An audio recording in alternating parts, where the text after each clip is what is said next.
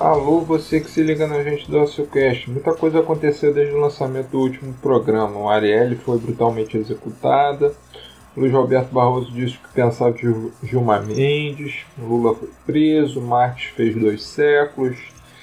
Os líderes das Coreias namoraram no portão. E uma paralisação que está rolando aí dos caminhoneiros, né? Eu não estou aqui para falar disso. Eu estou aqui para compartilhar alguns projetos. Eu gostaria de fazer mais uns programas para você ouvinte, mas se assim me sentia preso pela falta de participação dos colegas do projeto. O famoso vão marcar, né? Realmente fode quem quer fazer um podcast com certa periodicidade. Por isso eu vou largar de mão e fazer o bloco do eu sozinho, né? Fazer uns programas de menos de 30 minutos para vocês não enjoarem da minha voz, falando o que eu acho relevante.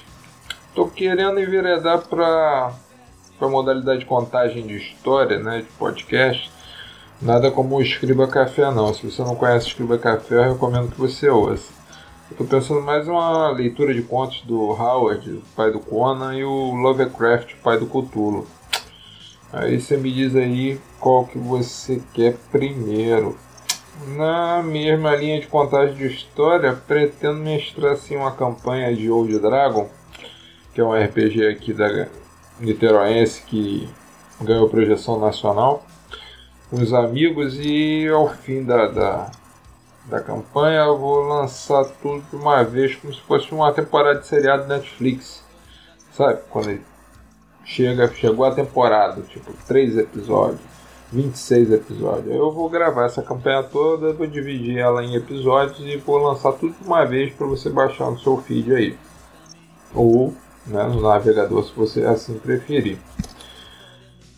Bom, para fechar os futuros lançamentos do Óciocast, eu estou pretendendo seguir a ideia do meu amigo Vitor Hugo Mota, vulgo Seu Mota, da agência Transmídia, que é outro podcast que eu recomendo que vocês ouçam, não pelas minhas participações eventuais nele, mas porque é um trabalho de vanguarda na podosfera brasileira.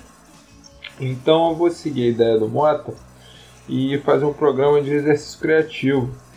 A gente vai juntar para fazer um reboot de um super ser dos gibis a cada episódio, como se a gente fosse o núcleo criativo de uma grande editora. Então a gente senta para discutir como que a gente vai rebootar aquele super ser dos gibis nacionais e internacionais.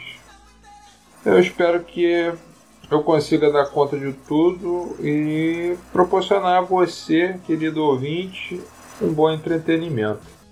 Agradeço a sua audiência, deixe seu comentário no nosso site ociolevovicio.blogspot.com.br. Siga meus bons em @Óciocast no Twitter.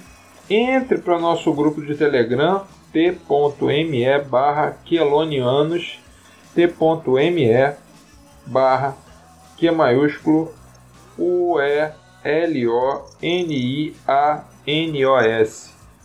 Tem o link aí na descrição.